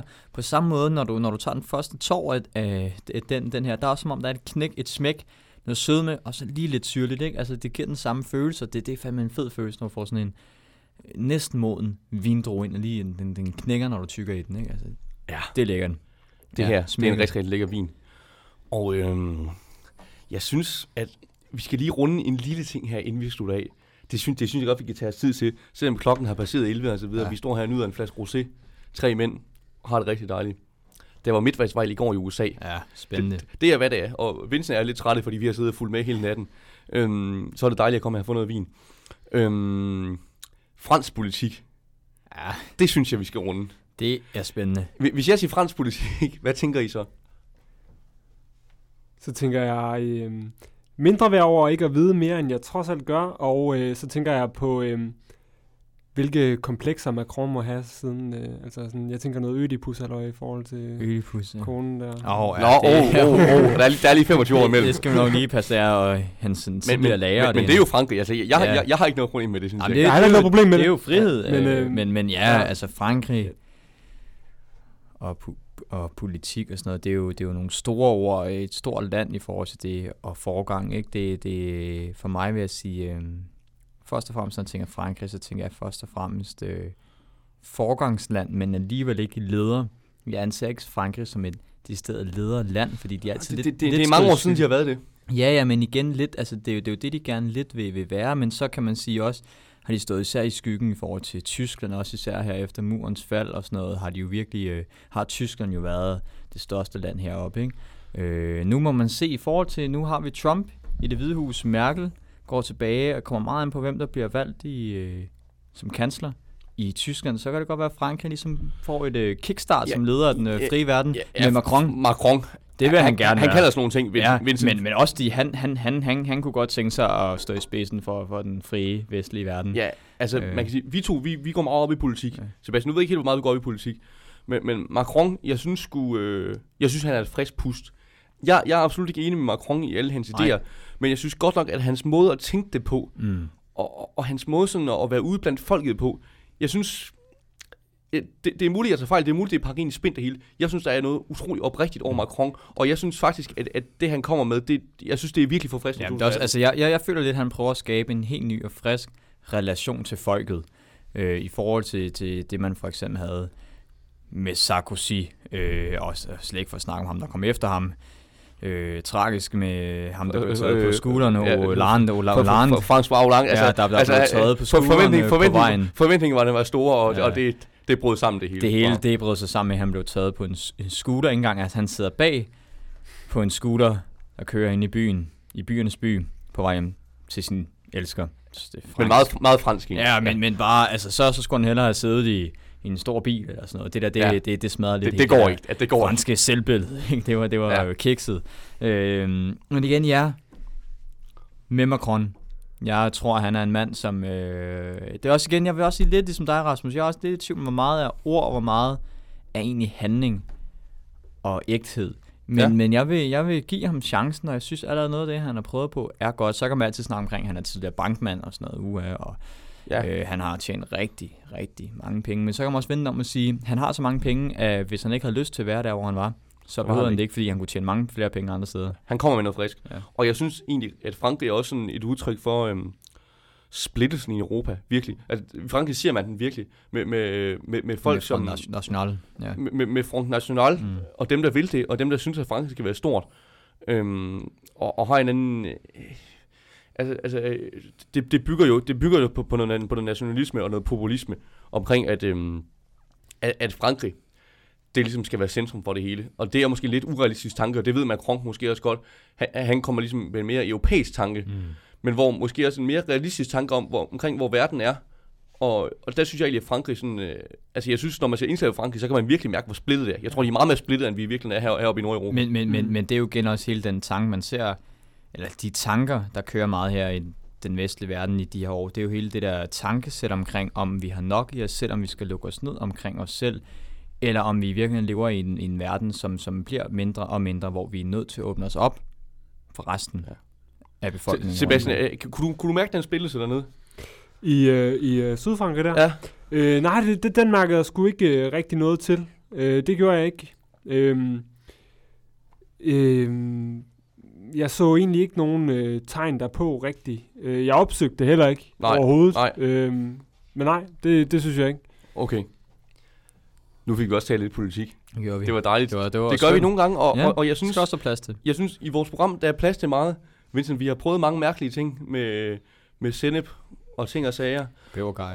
Og jeg synes der skal være plads til i vores program, og der skal også være plads til at vi kan snakke lidt fransk politik, og der skal være plads til at vi kan snakke noget gammelt rock and roll fra 50'erne. Her der snakker vi om det som vi har lyst til. Om det vi har lyst til. Og her der er vi som vi er. Vi er som vi lige føler her på dagen, og sådan at det er det radio. Det er ærlig radio. Det tror jeg sgu lidt vi mangler, ikke? Altså. Noget ærlig radio. Og i dag har vi snakket om blæksprutter, der blev slået ihjel, som man måske ikke måtte, og biler, der er brudt sammen og så videre. Jeg synes, det har været en fornøjelse. Det har været dejligt. Og Sebastian, jeg synes virkelig, det har været en fornøjelse at have dig med. Og tak til dig. Og jeg synes, det har været dejligt at smage på Frankrig. Det har det altså. Så tak til Frankrig. Tak til dig, Sebastian. Ja. Og Rasmus Blok. Og Vincent, man må bare sige, vi har sendt sådan lidt ukontinuelt her på det sidste, men vi sender jo, vi har ikke glemt vores program, det har vi ikke. Nej, det har vi ikke. Og jeg vil sige, vi har nogle ting i støbeskeen. Altså hen mod jul, der kan det godt gå hen og blive meget, meget vildt. Det kan det også, men det kan det også blive om 2 ugers tid cirka, så til alle jer, der er ude og har hørt det her og tænker, hvornår sender vi igen? Hør med om 2 uger. Hør med om 2 uger, der kommer der et nyt program. Og i mellemtiden, vi er på SoundCloud, der er blevet lidt om, så der er ikke noget FM-bånd længere, og Odense Studenterradio. Bob. Vi ved ikke helt, hvad der sker. Men vi er på SoundCloud, og vi er på vores Facebook-side. Og I skal bare, altså, være nu bare med. Ja. Og, vi har ikke glemt jer derude. Vi har ikke glemt jer derude. Og vi håber, I også kan, altså, er med på bølgelængde med omkring, vi prøver nogle ting af, og så ser vi, hvad der sker. Det gør vi. Og Vincent, jeg synes, vi skal slutte af med en sang. Og det her, det er en dejlig sang at slutte af med. For det er faktisk en mand, vi har spillet her i programmet før. Det er Louis Armstrong. Det er en mand, jeg tror, mange kender. Måske har folk ikke hørt så meget omkring ham. Men altså en varm og hjertelig mand, men som også har prøvet at være udsat for racisme og alt muligt. I fængsel var han også, ja. Det her, vi skal dybest set til at høre jazz nu. Det gør vi nogle af her i programmet. For at synke helt til bunds. For ligesom at synke helt ned i stolen. For rosévinen med i vores tilfælde i dag. Og bare nyde tonerne. Og tænke lidt over, hvad er det, der foregår rundt omkring os. Og det skal vi nu. Vi skal høre en sang, der hedder April in Paris. Jeg synes, den passer lidt til programmet i dag. Og den er fra en plade, der hedder Ella and Louis.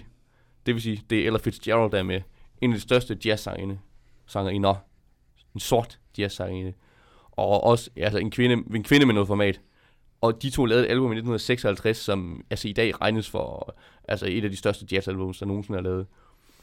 Og jeg vil egentlig ikke sige så meget mere om det. Jeg synes egentlig bare, I skal læne jer tilbage og nyde det. Knap en øl op, tag et glas vin, gør hvad I har lyst til. Nyd ugen.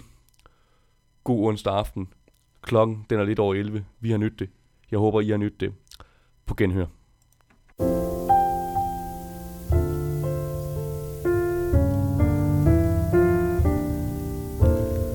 April in Paris, chestnuts in blossom, holiday tables under the trees.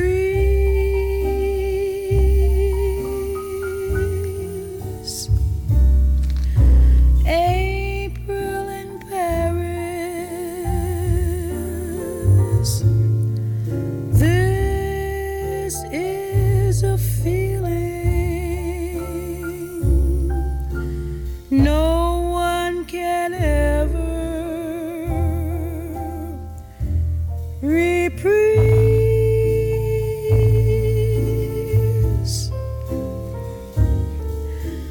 I never knew the charm of spring, never met it face to face. I never knew my heart could sing, never missed a warm embrace till April in Paris. Whom can I run to? What have you done to my heart?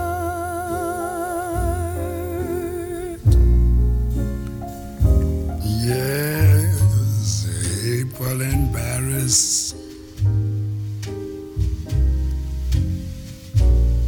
Chestnut blossoms, holiday tables under the trees. Babe, April in Paris. This is the feeling no one can ever reprise.